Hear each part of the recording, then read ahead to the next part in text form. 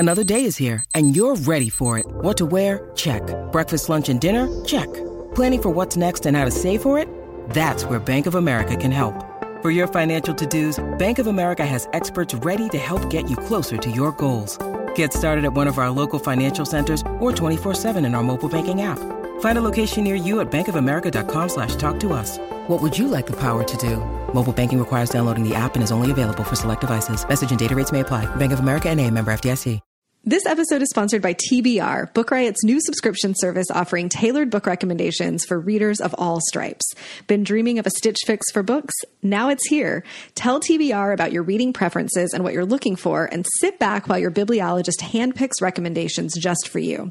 TBR offers plans to receive hardcover books in the mail or recommendations by email, so there's an option for every budget. Visit mytbr.co/treatyourshelf to sign up today. That's mytbr.co/treatyourshelf.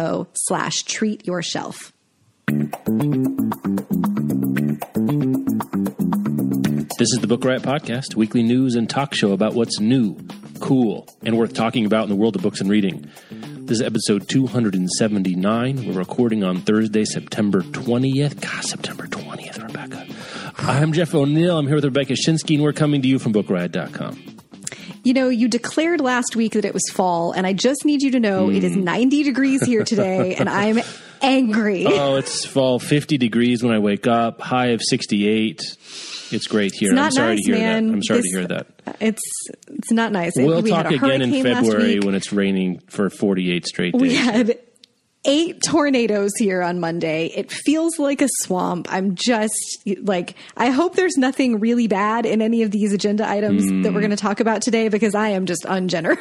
I've got follow-up that I didn't put in the show notes here, so we can start there. One is impromptu Jeff mini rant, fugue state monologue about podcasting and narrative audio. Well, I had blocked that from memory already. You get passed out, probably wise. That's your nervous system trying to protect itself from unwanted input. Anyway, so I was reading. So this was about Malcolm Gladwell and some of the Penelope people breaking off from Penelope to do their own thing. I was reading at a position of strength. Turns out, not so much. The Penelope is getting out of the content creation business and just doing boring podcast back-end stuff like hosting and ad services. Necessary stuff, but not that exciting. So that's not a good sign. So if Gladwell wanted to keep doing something, I guess he had to do his own thing. And I read this week, and I actually tweeted about it. That's how strongly I felt, or confused I was, that BuzzFeed is laying off most of its original podcast production staff. Notably the women who, the ones I have followed. I don't listen to them every week, but I know a lot of people love them, and I like their show, and I dip into it if there's a guest. I listen to Roxane Gay's interview with them, which is great. Roxane said she says it's her favorite interview she's ever done, which is, I'll put that link in the show notes to that one. But they got laid off, and they're canceling the show apparently. Now maybe this is in flux, but this is what I've heard so far. And so maybe I read this dead wrong, which is there's weakness here about podcasting in certain degrees. So anyway, I thought that was interesting. For those of you who listen to Another Round, I'm sorry. It's one of the great shows, hosted by 2 black women. BuzzFeed's a lot of their original podcast content really was great about having different kinds of voices on the air. So that's part's doubly sad to see. I can't figure out, this is what I tweeted, I can't figure out now. I know what our show does in terms of downloads. You know, you never know what other shows do. But if you just look at like the Apple ratings as a multiplier of ours, if you could infer from theirs, they have like 10 times, more than 10 times the Apple ratings. Now, that doesn't necessarily translate into a difference in podcast scale. But even if it's half what I think, I don't understand how it can't be a business. I don't get it. I mean, maybe if you're a BuzzFeed and you want to be the new NBC, like, podcasting hasn't shown that you can do. There's not a Netflix of podcasting, right? There's just not a big new thing. Maybe there's a bunch of little niches, but for a big company like BuzzFeed or a company like Penelope that's trying to be a big company, it's just not worth it to be in the podcast creation business because the scale just isn't there. And people will say, well, Serial. Well, right, but Serial, like a whole season of Serial, which I guess season 3 just started, is like 2 million people listening, which again is a lot. But if that's the top end of the market, there aren't big companies to be built around that. So I think I just wanted to amend and maybe reframe that. Any thoughts there, Rebecca? Have you ever listened to Another Round? Do you know the show at all? I haven't. I'm like one of my deep, dark secrets. You've said it but 9 times here. It's not dark. You've told us before. Yeah, right. Okay. One of my not so secret shames, I guess, is that I'm like not a great podcast listener. I like audiobooks. I have limited time that I spend putting audio content into my ears because I work at home. I don't have a commute. I'm not in the car that much. So yeah, I have not listened to Another Round. It's interesting. That BuzzFeed's getting out of podcasting where you think, BuzzFeed is supposed to be the poster child for new media, right? If anyone's doing it right, BuzzFeed's doing it. And so Proposition A is that. Proposition B is podcasting is hot. So ergo, podcasting plus BuzzFeed should be a thing that works.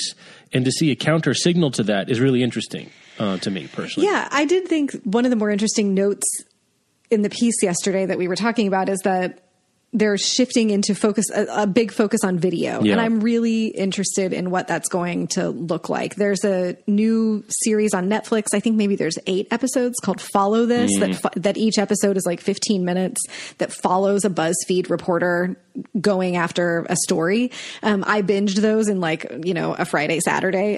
That was really interesting. Vox has also got an interesting thing happening on Netflix. So I think if they're focusing on video on a large scale like that, I understand the pivot, if you will, to video. If they're thinking about, people consuming video on their phones while in transit, the way that we consume podcasts while we're moving about the world, that I have a harder time getting my head around. I don't know anyone yet who's been stoked that they could this is a video podcast I can watch, or I'd rather, watch a video while I'm commuting, like a video talk show while I'm commuting, than listen to a podcast. I haven't heard that. I could be wrong. I'm curious about what this pivot to video is going to look like. And I would guess it's going to have to be on a bigger scale, for things like actual Netflix series, not videos that they're just producing and releasing themselves and hoping people watch on mobile. Yeah. I mean, if you can get one of the big fish in the video platform wars to bite, then Netflix is the Hulu's. I don't have to name them now, but you know who I'm thinking about. Then that way you have distribution and funding and you don't have to go out and sell ads for the thing. Netflix is they're all in acquisition phase. They're all in content acquisition phase. So that makes sense to me. The pivot to video we were hearing about, I don't know, sort of in the pre-Mashable acquisition. This is Real Insider Baseball for those of you who don't follow this kind of stuff. But the pivot to video that happened a few years ago in the media space writ large was we're going to have our own videos on our site and sell ads against it and have it on YouTube. That didn't go anywhere for reasons that are beyond worth going into here. But there's a reason you don't see big media companies touting their YouTube channel. You may make your video available there, but that Vox is not pushing you to YouTube. They're making content for Netflix. BuzzFeed, Vice is making content for HBO, Vice TV, and things like that. So you're getting pulled up. You're having to pull up into the larger scale things. And I just think it's interesting that podcasting, for all the talk and all the proliferation, and there's, as I said, there's a lot of really good podcasts out there, but the audiences aren't that great, especially if you're a multi-billion-dollar ambition. You have multi-billion-dollar ambitions as a media company. For us, we don't. I mean, hey, I would take it if someone gave it to us. I would take that, but that's not what we imagine ourselves to do. So we don't have to jettison things that are profitable but lower scale. Now, were they losing money? Was it just to reorganize? I don't know. But I thought that was interesting there. Another follow-up, I asked you all to email about if you had a better sense of the nuanced UK book buying market, especially in regards to Foyles and Waterstones. A couple of people emailed in to say that Waterstones is like Barnes and Noble, maybe a little bit nicer, but it's a little more corporate antiseptic. It's not, it's not an operating room, but it's, you know what I'm talking about. And a couple of people are trying to find American analogies for Foyles, and the one that hit closest to home for me, even though there's not as many of these as there are Foyles, but they said it's like if Barnes & Noble bought Powell's, which makes sense. Especially, I guess there's a big one in Charing Cross in central London, 114 Charing Cross Road.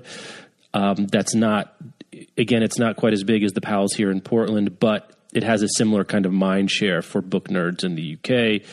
Powell's Powell's has 3 branches here in Portland and one in the airport. And there used to be one in Chicago, I think. I don't know if there's any others, but if there were, say, 3 more Powell's branches in a couple big cities, that would be Foyles. So There was a Powell's in Chicago? Yes, I went there a million years ago. I mean, when I was like 15, so. Okay, I was saying it was gone by the time I lived there. It was, I think, up in,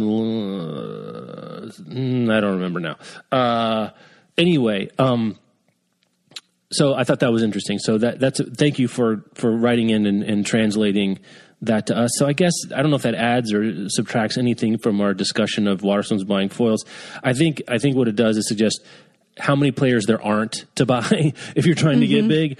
And second, that foils has more of a warm, fuzzy feeling to it than I thought, but also the scale is, it's lower than I thought it was. So thanks to that. Let's do our first sponsor. The Book Riot Podcast is sponsored today by Rule by Ellen Goodlett. Zophie has spent her entire life trekking through the outer reaches with her band of travelers. That's a capital T, travelers. She would do anything to protect the band, her family, but no one can ever find out how far she's already gone. Akela was raised in the Eastern Reach, surrounded by whispers of rebellion and abused by her father. Desperate to escape, she makes a decision that threatens the whole kingdom. Ren grew up in Colonia, serving as a lady's maid and scheming her way out of the servants' chambers. But one such plot could get her hung for treason if anyone ever discovers what she's done. When the king summons the girls, they arrive expecting arrest or even execution. Instead, they learn the truth. They are his illegitimate daughters, and one must become his new heir. But someone in Colonia knows their secrets, and that someone will stop at nothing to keep the sisters from their destiny. That's Rule by Ellen Goodlett. Thanks to them for sponsoring the show. Okay.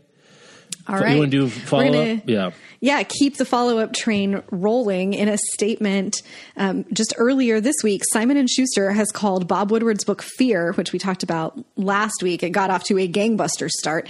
They are saying it is the best-selling book in Simon & Schuster's company history. It sold more than 1.1 million copies through its first week in all formats, including orders from consumers that are currently unfilled due to extraordinary demand. So they ran out, basically. The publisher cited the sales as marking the largest figure for any title in their history, and it had revised its on-sale date figures to 900,000. 900,000 copies sold on one day. We said last week. Day one was 750. I think. I think it was 750, which is, I think 750 is what Happened did in the first week. Yeah. So Bob Woodward, big deal here. The book has sold more than 339 copies at the, as of, what was this? This was on September 18th. BookScan had indicated that it had sold more than 339 copies at outlets that report to the service, which is roughly 80% of U.S. book sales. Interesting. It's going into a 10th printing. Yeah. I was in my local branch of Powell's yesterday, and they had a stack of copies. Like, you can get them. I think that helps the sales, right? Like, you walk in and get them. Funny how that works. Anyway. I mean, that's when I impulse bought one. You did. The week of release in Barnes & Noble when I was running errands. And, I was thinking about, I was trying to think back to what other big books would Simon & Schuster have had. Like, when I think about things that have gone really big. Yeah, in the last 10 years, I couldn't, or even in the last, 5 or 6, none of the titles that were available to my memory easily that were big titles. Stephen King is Simon & Schuster. So he sells big, but kind of consistently large, but not huge, or almost this viral kind of thing that's going on with Fear. Right, which that large but not huge is an interesting distinction here, because the word that Jonathan Karp, who's the president and publisher of Simon & Schuster, used for these sales of Fear is huge. And so now I wonder if this, I wonder what the ongoing tale of these sales is going to be like. Was it everybody who was interested picked one up pretty quickly? Or will it continue to gain steam? Because if it gains steam, are the Simon & Schuster folks all getting a bonus like Random House people did when 50 Shades of Grey was huge? I think it's possible. Or, they're going to have a nice holiday season there. We talked about it last week that since it's Woodward, it has, the Finally Gravitas, as the show title was. I wonder if that helps not just the near-term legs, but is this a historical document type of a book where I don't think necessarily the Michael Wolff or the Omarosa or whatever are historical type books. I think the historical type book advance goes towards the kind of number you get around the Obama's book deal, right? That's $65 million for 6 books over. Like, they're planning on that book selling for decades. Right. I think this is how many, I'd be curious to know how many copies of All the President's Men did it sell between like 1990 and 2015, sort of before it got the next bump. Probably a lot, right? I mean, it's in print, it sells, and audio and all the things along the road. Well, so right, that's a cultural, that's a piece of cultural history that people still refer to. And I think you're right that Fear is set up to potentially be one of those same kinds of reference points that, for a decade or more than that, we look back and it will continue to sell. It will continue to be a thing that people refer to about the particular, what it was like the first couple of years of the Trump administration. And who knows what's going to happen next. Did you see, I haven't seen anywhere any word about what the advance for the book was? I was wondering that about 3 seconds ago. Right. Also, I didn't. I don't remember hearing much in the run up to the book. Like there was Bob Woodward's writing a book about Trump, but I don't recall seeing anything about the advance. That's the gamesmanship and the follow-up. political economy of leaking advance numbers is super interesting to me. I mean, I'm guessing Woodward and his agent and Simon Schuster and their I don't know, is All the President's Men an SNS title? I don't know. I would guess it probably is. I have no idea. Usually they don't, especially nonfiction people don't bounce around, but sometimes these things leak and sometimes they don't. And why and when they leak is fascinating. I mean, if it doesn't go to auction, there's fewer ears to hear. And so fewer lips to blab. So I'm wondering if it's just we didn't hear, whereas the Obama situation, there was multiple people involved. And I think the size of the advance was part of the publicity, watch for these things going on.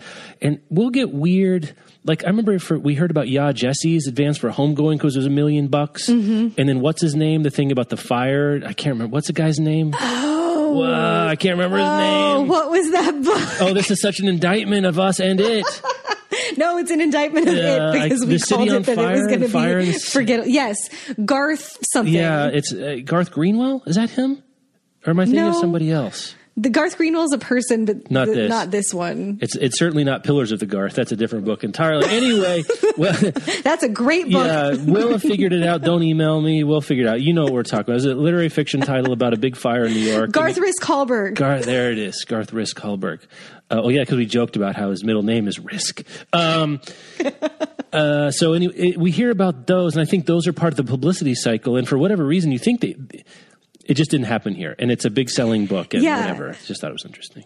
I think that you're right about the Obamas. Usually we get these big advances for fiction, or it seems like they're part of the news about the advance is part of the publicity cycle for fiction more often than for nonfiction. And like in the case of The Art of Fielding, which I'm never going to get over. The Art of Fielding. I am never going to get over that. I think that was a Little Brown title that they spent more than $1 million on the advance for The Art of Fielding. And before the book had even come out, Little Brown had published an ebook about the making of a bestseller. Like there was this engine around ensuring that book was going to sell enough copies to justify having spent $1 million. That was my early days of Reading 8 blogging. I remember that. That was a thing that people were talking about. I like that book. I remember. I mean, I don't know if I didn't like it $1 million. I wouldn't write a little book about making it of all the books in the world, but I will never get over that that moment of like mid 2000s book publicity where it was like we spent $1 million, we've declared this book a bestseller, and now let us tell you how we made it a bestseller. That was very much in the era of like the Jonathan Franzens of the world were going to be the next big thing, right? Like these literary dudes that like wore black glasses and lived in Brooklyn and wrote about white dudes being, literary with literary aspirations. And actually, that was one of my favorite of that. That was one of my favorite of that genre, frankly, The Art of Fielding, because it's about baseball and Melville, which, I mean, both of my hemispheres of my brain are lighting up about that. But it was funny. But anyway, that's again, the absence of talk about how much money Woodward got for this before this was striking, considering how much it's selling now. Probably a bananas amount of money. And I did confirm just now, All the President's Men is a Simon & Schuster title. So Simon & Schuster knows how much money they've made off. Yeah, they know. Woodward. They know. But Woodward's doing all right. I mean, $1 million, if you can kind of sketch out like probably a couple bucks per title is what his advance or like what the royalties would be. So unless it was less than $2 million, he hasn't earned out yet.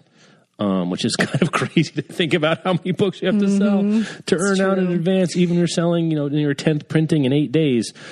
Anyway, there. I'm going to read this. I think I went ahead and put on hold the library. I'm a billion, I'm a billion deep. We'll see who caves first, the Multnomah Library hold system or my wallet. If I stay out of the bookstore, I won't buy. I hadn't been in a bookstore in a while, and Michelle and the kids and I were walking through Pals. I almost went into like some sort of weird, like I hadn't been in so long. I was like, oh, I want to buy that and buy it. I was like,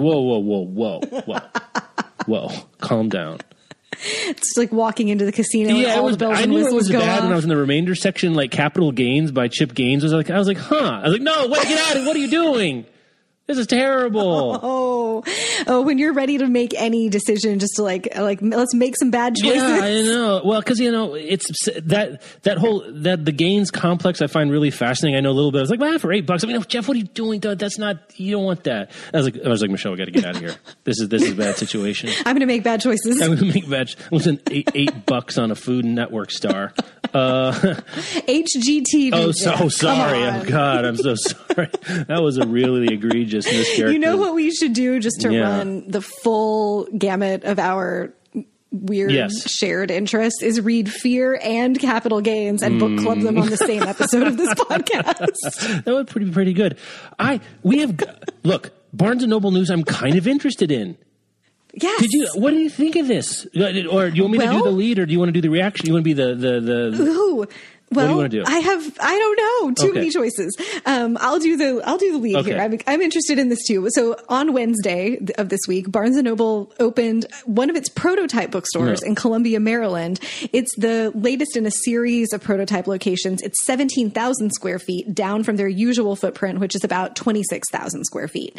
That is so many square feet. So many square feet. It's going to stock 35,000 titles. It has contemporary design touches like warm-hued oak bookshelves.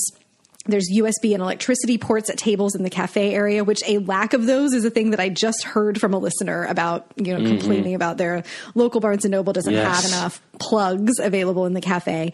And at the store, there are 2 large book theaters, which offer customers a 360-degree in the round I like that. I don't even know exactly what that means, but I like that phrase. But I know it made me tingly. That talk to me about 360-degree book browsing. The booksellers at the store are going to be equipped with tablets to facilitate immediate customer service. There's not like a giant customer service desk in the middle, from what we can see in the picture in this piece. And they'll also have self-service kiosks so customers can search for books for themselves. There's non-book items like vinyl records and turntables and the usual games and gift items. But they're giving this a new shot. It's pretty. It is pretty. I like it. So to Theater of the Mind, there's a link in the show notes. You can see for yourself how badly we've butchered the description. But it has, look, I joke about independent bookstores, like you have to have wood floors. Like you have to, right? Wide planed wood floors. And you also have, really nice looking wood bookshelves. I'm sure there's Ella Fitzgerald piped through. If they're not, they should pay me for that idea. They make the cafe friendly for people bringing their laptops and phones and things like that.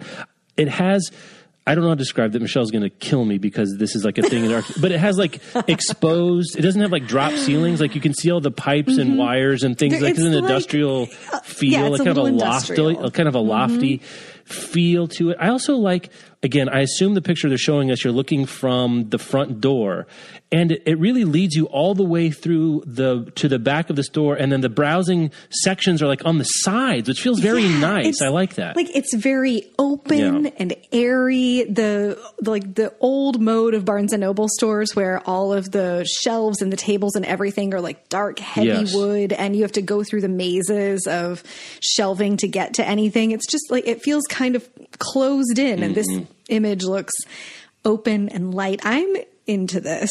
I would like to check this out. And I think having smaller footprints, granted 17,000 square feet is still a lot. It's not that much smaller. I thought that was weird, right? Yeah. Anyway. But it's a different use of the space too. I think this is an interesting experiment. It's not the thing we're yearning for of Barnes & Noble trying like small neighborhood feeling bookstores, but this at least looks like Barnes & Noble has caught up with like some contemporary elements of design and of what customers might be wanting to experience. It doesn't look like Ron Burgundy is going to be standing in the corner being like, my library smells of rich mahogany.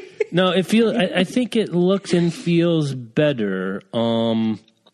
It feels like it's trying to imitate an independent bookstore that's taken over an old industrial space. You know, and it kind of like it doesn't fully replicate, but it kind of feels from this image like walking into that Powell's in downtown Portland in some ways. The long lower rectangle tables, the stacks are, there's stacks of books with then titles on top faced out.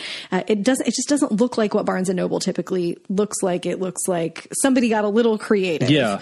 I was thinking about this, looking at this image compared to my local Barnes and Nobles, which I think are fairly representative, where, you enter in and then there's the tables at the front, and then it's kind of like, I don't know, hedgerows of bookcases. Like a rabbit warren of bookcases. Unless you really want to go somewhere, you're not really invited to go just walk through and see what's there. You're more supposed to stay here or go to the bathroom or go over to the cafe. This really draws you through, and you can see a lot more of the inventory just sort of at a glance. Now, of course, you have to go back behind shelves to find other kinds of things, but it does feel a little bit more like a showroom, I guess, is the only word I can use to describe it. If you're around Columbia, Maryland, and you happen to check this out, please let us know. They're planning to open 5 prototype stores in the fiscal year that ends next April. And then we'll settle on a final concept in 12 to 18 months. I don't know what that means. Are they going to redo all their stores? That's what I was wondering too. Is it a concept for renovations or just for everything that they open going forward, or what? But this is, I don't have any urges to be down on this particular Barnes and Noble moment. I mean, look, if you're going to call it Barnes and Noble still and basically do Barnes and Noble things in it, this is pretty good. Yeah, I think so. But the regular footprint of an average Barnes & Noble store says here is 26,000 square feet. So this is like only 50, not even 50% small. I guess close to 50% smaller. Yeah. But it's not like radically smaller. Like this would be a huge indie, right? Like this is like a giant indie. 17,000 square feet is like 17 of most indies. Right. And I have to say the exterior looks modern, but I think the logo's got to go. That Barnes & Noble logo still feels 90s-tastic. Yeah, it needs a facelift. Yeah. Anyway, so there's that. Let's do another sponsor. Let's do another sponsor. We'll come back to more. All right. So next sponsor this week. I have all the wrong tabs open. Oh, sorry. I hit you with it. I got you. This is a whoopsie from the creation. You gave me this one because you wanted to hear me say this. This is a whoopsie is by Andrew Cangelosi and Josh Shipley. From the creators of This Is a Taco comes This Is a Whoopsie. It's a children's picture book. It's supposed to be about all the different things moose can do, like leaping and jumping and being really tall, but whoopsie might not be the right moose for the job. This hilarious tale about a clumsy moose shows that sometimes being a little different can make one great story. Find This Is a Whoopsie by Andrew Cangelosi and Josh Shipley in stores October 16th from Cub House, which is an imprint of Lion Forge. And while you're waiting for it, you should probably pick up a copy of This Is a Taco because it's about Whoopsie's fellow woodland creature, Taco the squirrel, who is determined to do whatever it takes to eat more tacos.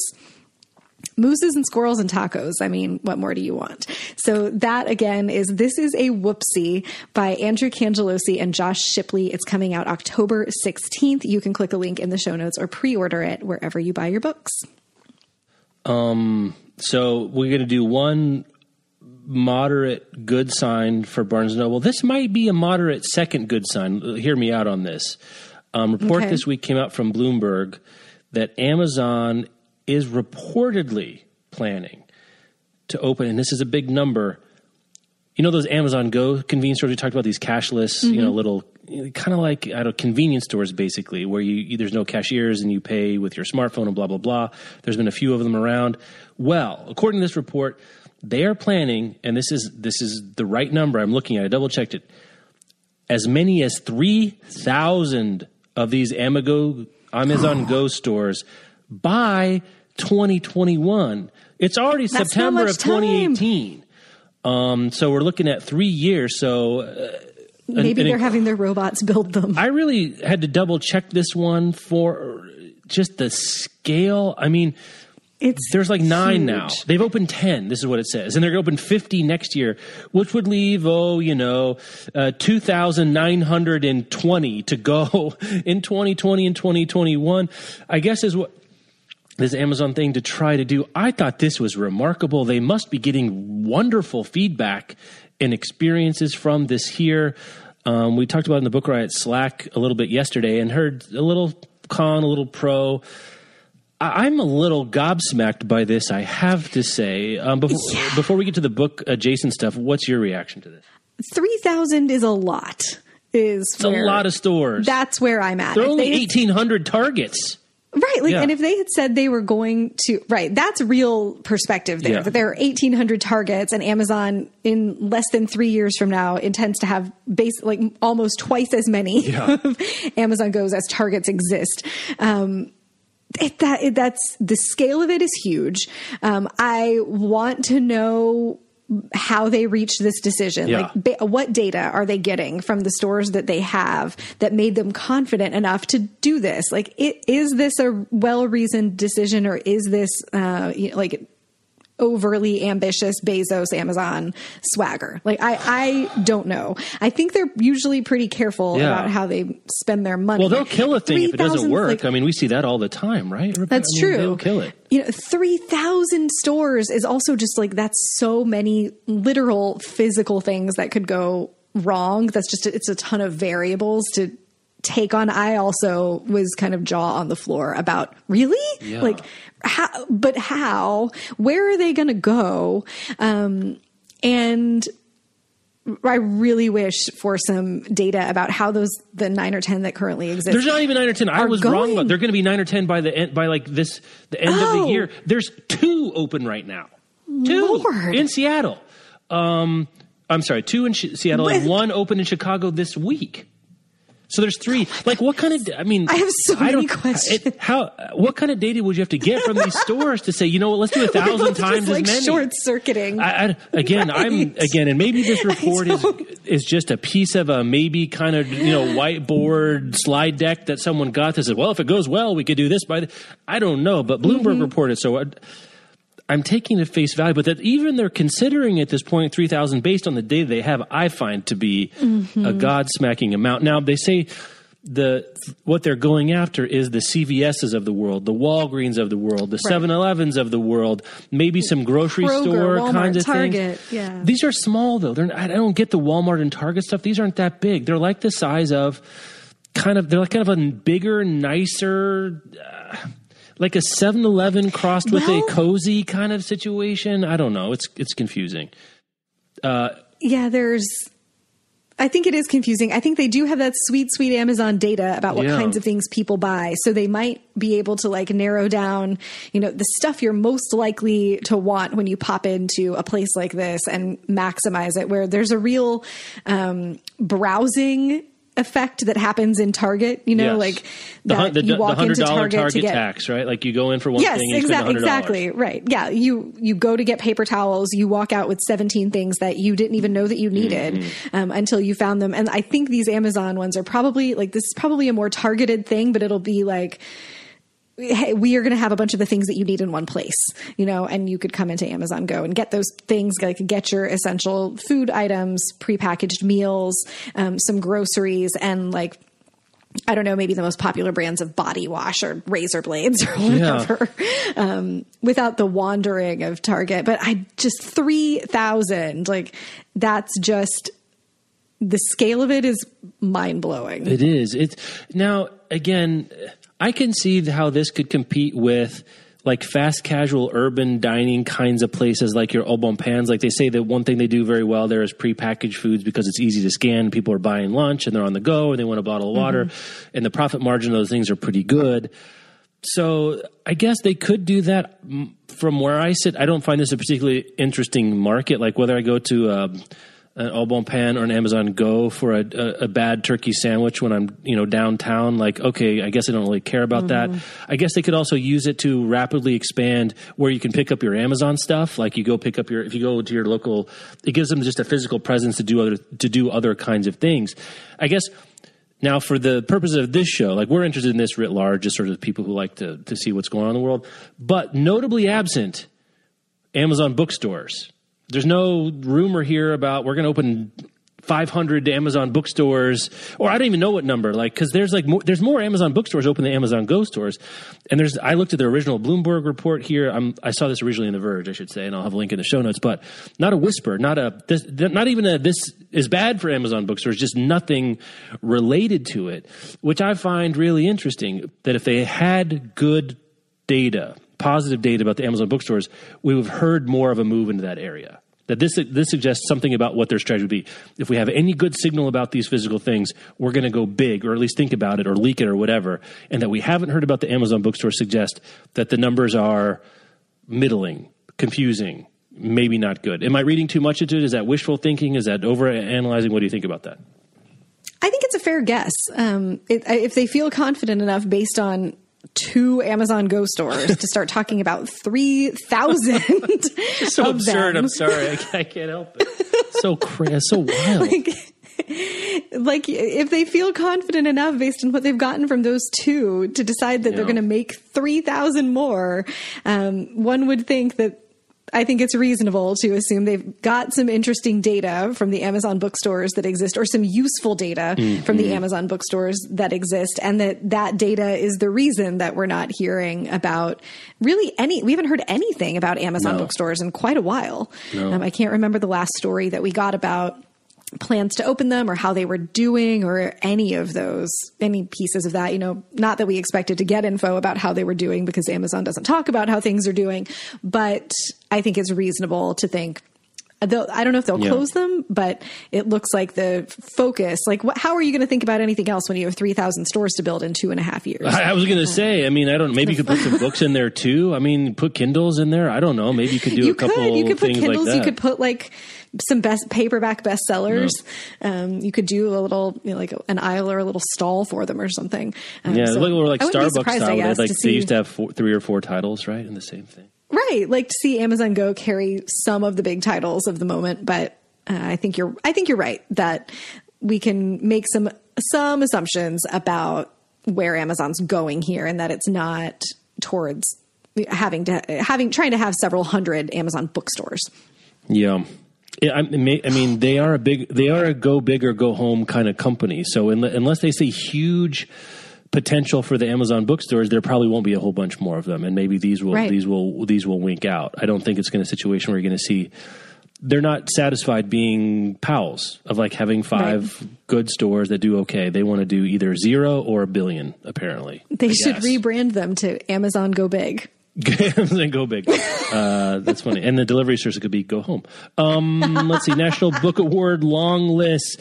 I have never been less out of the loop, I think, in my whole life than I am right now for National Book Award long list. I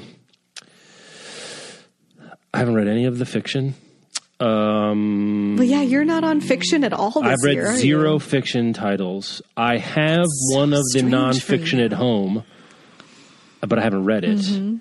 And so there I am.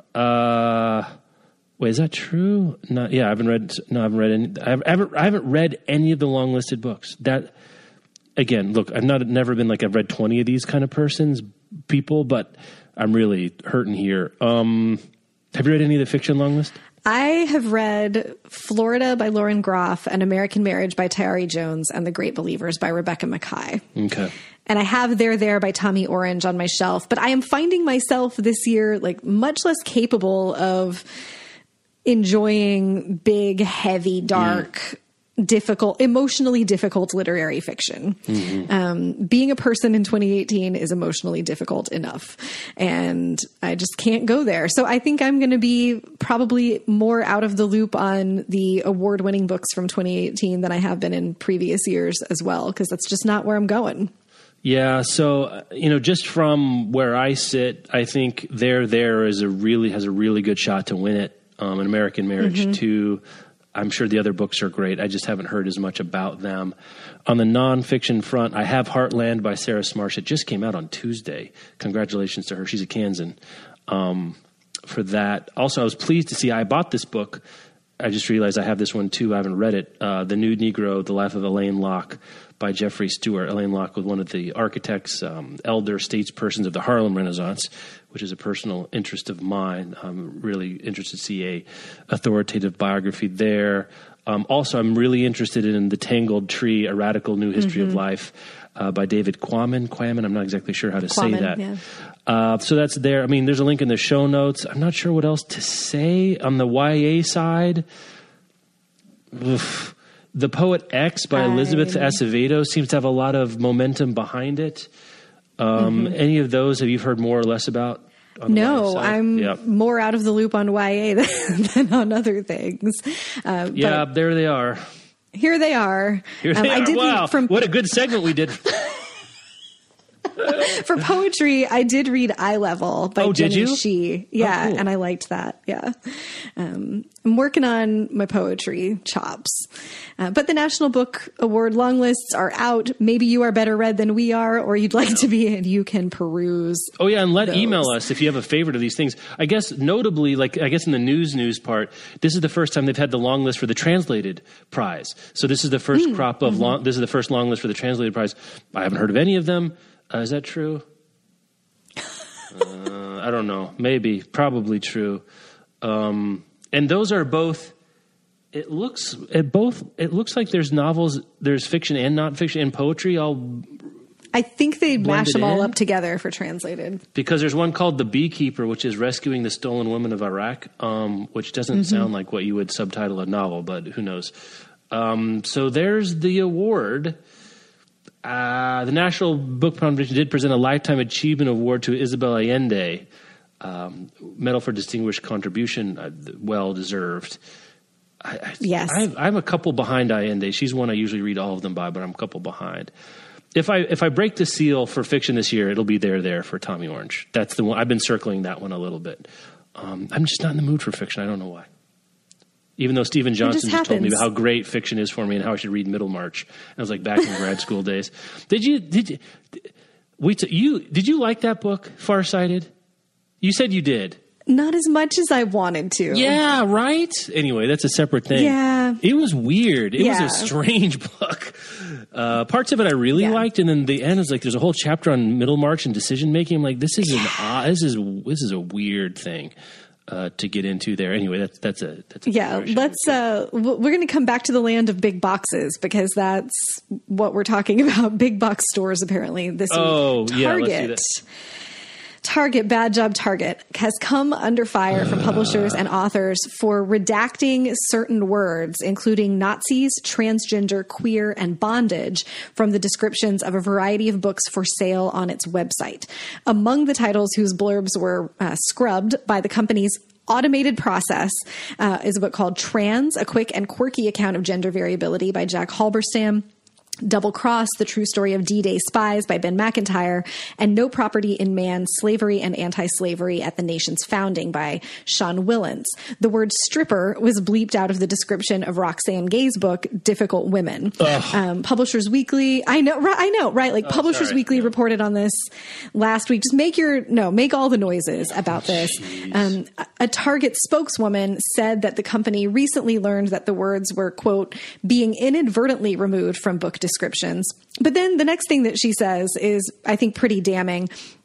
Like most retailers, Target doesn't want profanity and other select words to appear on our website in an effort to ensure a positive shopping experience. If you have programmed your automated process to equate words like transgender or things that are related to history, like Nazis or slavery, I don't get it, man. I don't curse get words and profanity. Like you programmed the thing wrong. Like this was a real attempt, I think, on Target's part to do the very passive voice "mistakes were made" thing. Like mistakes were made. It was an automated process. The automated process caught some false positives. We're all so sorry. Well, but you know what? And then somebody sat down. You put queer in the algorithm. That's not a false positive. That's a positive. A person wrote the algorithm. Yeah. A person wrote the algorithm, and that algorithm is bad. Garbage. I'm glad I'm glad that this is being dragged out into the light of day, and that Target is going to have to figure out how to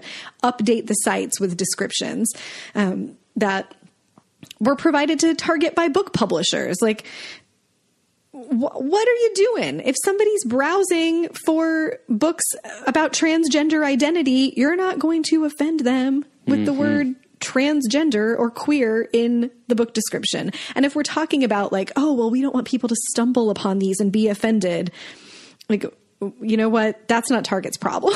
Like, if a customer, man, I have feelings about this, Jeff. If a customer's kids are poking around shopping for books on Target.com and the customer has to like some adult has to have an awkward conversation with their child because the child comes across a book about being queer and doesn't know what it means, like, that's on the parents. That's not on Target to censor the book description.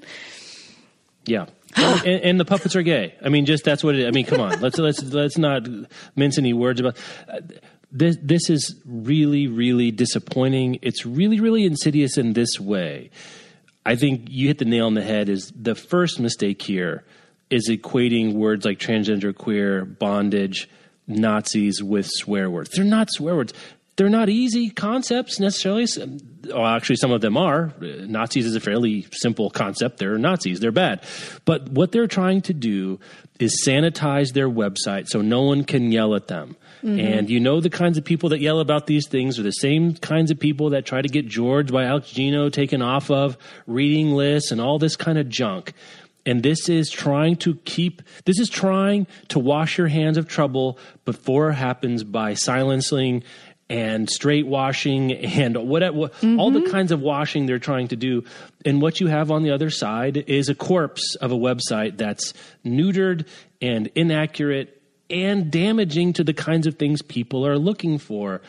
I can understand. Now, look, there's a lot of books out there. Maybe they are trying to keep certain kinds of books off their website.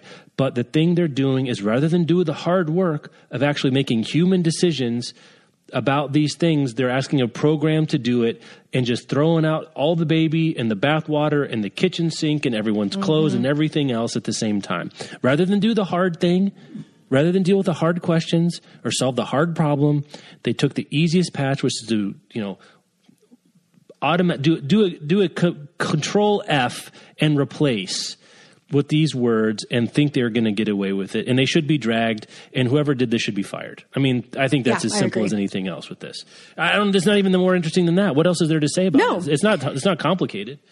No, it's very straightforward. Somebody decided exactly, we're going to try to prevent people from getting mad at us. Yeah. Let's decide which words people think are inappropriate. And along with curse words, they picked transgender, queer, bondage, Nazis, all very real things about living in the real world. And I completely agree. Whoever sat in these meetings and decided that this was the way to go has some real soul searching to do about equating identities of real humans with being inappropriate. And like above and beyond that soul searching, I do think somebody should get fired for this.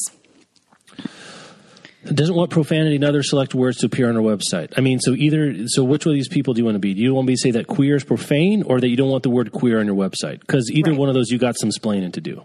Either one. I don't know which of those you want to be, actually. If forced to choose, I would say, actually, I didn't do this, and you don't have to make me choose. But an oversight, she said, removing the words was an oversight on our part and that they should be included. We are working to update our site with the descriptions that were provided.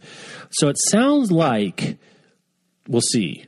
You know what? I'm going to make an on-focus task for myself. I'm going to go check this here in a couple weeks and see how we're doing on the books that they're mentioning, especially. Ooh, I like this. To see. So let's go check our work. If you feel like yelling at your target, send them an email. Or something like that. I think you wouldn't be wrong to do that right there. Let's do an ad and a couple more stories to wrap up the show. If you enjoy learning and diving deep into fascinating stories, you'll love The Great Courses Plus. The Great Courses Plus gives you unlimited access to thousands of videos in virtually any category from the world's top experts. With the Great Courses Plus app, you can watch videos or stream the audio no matter where you are or what you're doing. Brush up on world history on the commute home or explore the solar system while taking a walk. The The Great Courses Plus is a wonderful course that we recommend called Heroes and Legends, the most influential characters of literature. This is right in my wheelhouse. Mm-hmm. It offers a fascinating look at the power of great literary heroes from Don Quixote to Sherlock Holmes to others, and how they reflect the history, values, and cultural change during this time. I listened to the Don Quixote episode. I'm a bit of a Don Quixote nerd. I don't know what else to say about it. You could get lost. I mean, people have gotten lost in the Don Quixote thing. Don Quixote is one of those characters that's more interesting than the book in which he appears. The character and the author's relationship is more interesting than the book.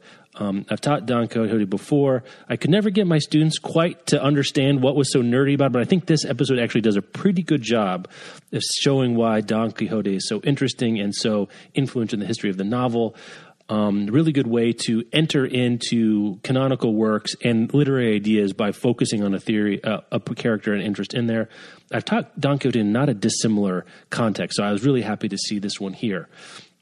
This is the perfect course to get started with the Great Courses Plus. I think you don't even have to have read the book, frankly. You don't have to have read Sherlock Holmes or Don Quixote to find these interesting, I think. Check out any of their fantastic lectures. They're giving today's listeners a free trial with unlimited access to enjoy their entire library only at thegreatcoursesplus.com/bookriot. Sign up for your free trial now at thegreatcoursesplus.com/bookriot. Thanks to them for sponsoring the show. Okay. All right. Should we go to other things we have side-eye for? Because now I'm just all fired up. You want to talk about this Pennsylvania story? Yeah. I do. I think this is one of those things that's just important to talk about. Yeah, I know less about this than I'd like to. Though I've heard we've covered stories some like this in the past. So this is the Pennsylvania Department of Corrections is planning to ban free book donations to inmates by mail, claiming that this is a primary avenue for drugs to enter prisons. The move also coincides, though, with renewed push to get prisoners buying into pricey ebook system that offers low-end tablets for $150 and ebooks no cheaper than $3 a read. Effective immediately, the DOC will begin to transition to ebooks coupled with a bolstered DOC library system featuring centralized purchasing and ordering process. No books or publications will be shipped directly to an inmate. We will no longer accept books donated directly to individual inmates. It seems to me like there's one hand isn't talking to the other, right? Because, I could see how maybe mailing individual books to individual inmates could. I know very little about the mailing system, how these things work. My principal knowledge about prison libraries comes from the Shawshank Redemption, so it might not be accurate and or up to date.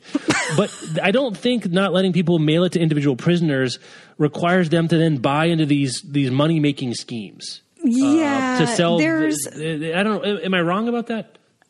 I don't think you're wrong. I think the most generous reading would be that both things are true, that prisoners use this, like the most generous reading, I guess, in favor of the Department of Corrections, which is not a side I really want to take, would be that it's true that prisoners have had people smuggle drugs to them by donating individual books, and also that this other system is available. But I don't. Right. I don't think that these are actually I don't think they're unrelated. The timing of this, I don't think, is unrelated. First of all, are things that are shipped into prisons not like opened and searched? Like I believe, don't know. Like I have no idea.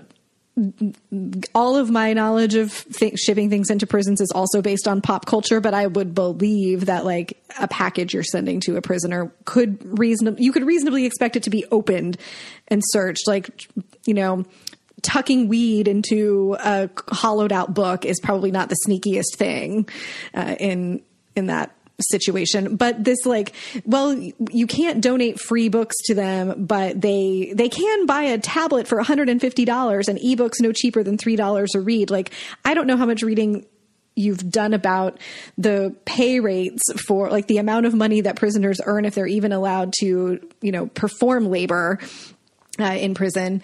It's not much. It would take many, many hours to purchase this $150 tablet and to purchase $3 ebooks to read on it when you're not trying to purchase other essential things that you need for your life, like soap.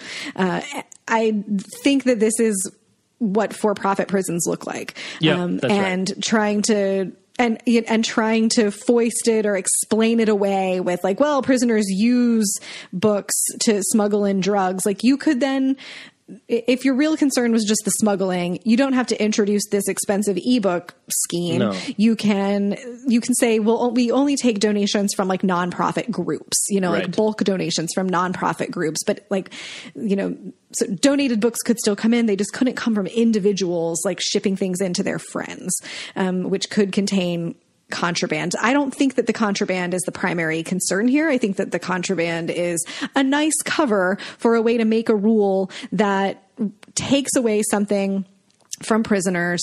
And if the prisoners want access to that thing, and in this case it's books, they would need to spend a bunch of money they very likely don't have that would just go right back into the prison system. I have so many questions here, but that's the main story. And if you live in Pennsylvania especially, and you have a legislator, elected person you'd like to speak with, the Pennsylvania ACLU and Pittsburgh-based abolitionist law center have sued the DOC successfully in the past and said they are evaluating the situation. This feels like a scam to me. Or scam is wrong. I mean, it feels like a racket.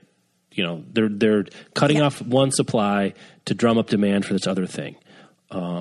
And that's too bad. I think this is uncool in a fundamental way. One more? Should we do one more? Where do you want to go with the last one? Sure. You pick. You me? You pick. Your turn. You made me pick last week. Let's do this. Interesting. I think we talked about a similar study before, but, replicability is a big buzzword, so it's nice to see other studies that do the same thing. According to a study published Wednesday by the National Endowment for the Arts, poetry reading is on the rise while American interest in fiction has fallen. The report, called U.S. Trends in Arts Attendance and Literary Reading, 2007-2017, found the percentage of adults reading fiction dropped from 45.2% to 41.8%, while poetry reading increased from 6.7% to 11.7%, which is pretty big in terms of a relative percentage. They mentioned, which I think the last time we talked about a study like this didn't, Rupi Kaur, poetry sales have increased in recent years. So there's a moment going on here. So now all of a sudden, like, people are picking up like Robert Frost randomly. Like, there's real difference in what's being available, to people. The report found that reading for leisure has fallen slightly, with 52.7% of adults reading a book not required by school or work, compared to 54.6% in 2012. A 2% drop over 8 years. I've made this similar, like, think of everything that's changed in the last 8 years around technology and the ability, what you can do with your leisure time. I think that's holding up pretty well. That's my sense of it. The NEAC, I mean, it's 2%, with people reading more poetry. Like, do you care that fiction reading is down 4% while poetry reading is up 5%? No, because especially in the hierarchy, others? Like in the hierarchy of highbrowness, poetry comes above fiction. That's right. Thank you very much for that. Yes. If you're doing the snob, like the lit snob interpretation here, it should be like, yay, more people are reading poetry.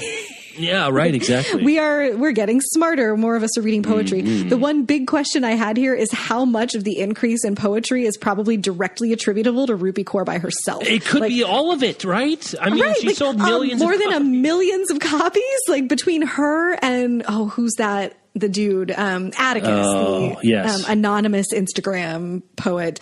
Between her and Atticus, like it's probably mostly them. Yeah. Which, I mean, again, some of the small numbers, like if you come in and you sell a whole bunch, you can move the needle, but move the needle it did. I'm encouraged by 52.7% to 54.6%. I mean, I think that's okay. I mean, do I wish it was higher? Yeah. Do I wish we'd go to 54? But I think as these things shake out, I think reading has taken most of the body blow it's going to take for the foreseeable future. Now, once AR and VR become real things, who knows? Well, call me again when we're all wearing glasses where we can play. I don't know. I don't even know what. Now I'm feeling uncomfortable already, and I'm trying to get out of this gracefully, and it's just not going to happen. But for now, let's say that things are down a little, but in the world we live in, where there's so much that you can do at home, with a device in your hands that's not reading. I'll take this. I would have signed for this in 2012. It's more than half of people are still reading for leisure at all, and I think that's pretty good. Yeah, let me put it this way. In 2012, if you said, okay, 54.6 now read for leisure, we'll offer you 52.7% 6 years from now. Would you sign for that? Knowing that the Netflixes of the world, and I mean, think of what didn't exist and all the streaming services and whatever else. Right. That knowing that was going to exist, I'm going to give you foreknowledge of those things in 2012. Would you sign for 52.7%? I would. I would have signed for it. I would have said, I'll take it right I would now. Totally take it. Same. Yeah. Yep. Is that our show? I think it's our show. What do we want Kids are people going to to be tell all us? right. What do we want people to tell us? What do we want people Columbia, to tell us? Maryland. What If do you've you been to think the Barnes & Noble store, if that new one, if anyone's there, go and tell us about it. And what do you think about 3,000 Amazon Go stores? Yeah, if you've been, we were talking to people in the Book Riot Slack that have been, but I don't think we've had direct feedback. So I guess really if you live in Seattle or you happen to have gone to an Amazon Go Chicago the last 2 days, you're eligible to tell us about your Amazon Go experience. Boy, a lot of shocking, a lot of weird. I'm agog about that. The Target thing, the prison library thing. I'm having a hard time articulating. I'm going to do some Googling, but if you know things about Bob Woodward's Fear Advance, I would like to know that. I have a feeling there's not many birdies in that particular aviary. I don't think they don't let them out. Probably not. Rare bird, protected species. Thanks so much, you guys, for listening to the show. Rebecca, we'll talk to you next week. Have a good one.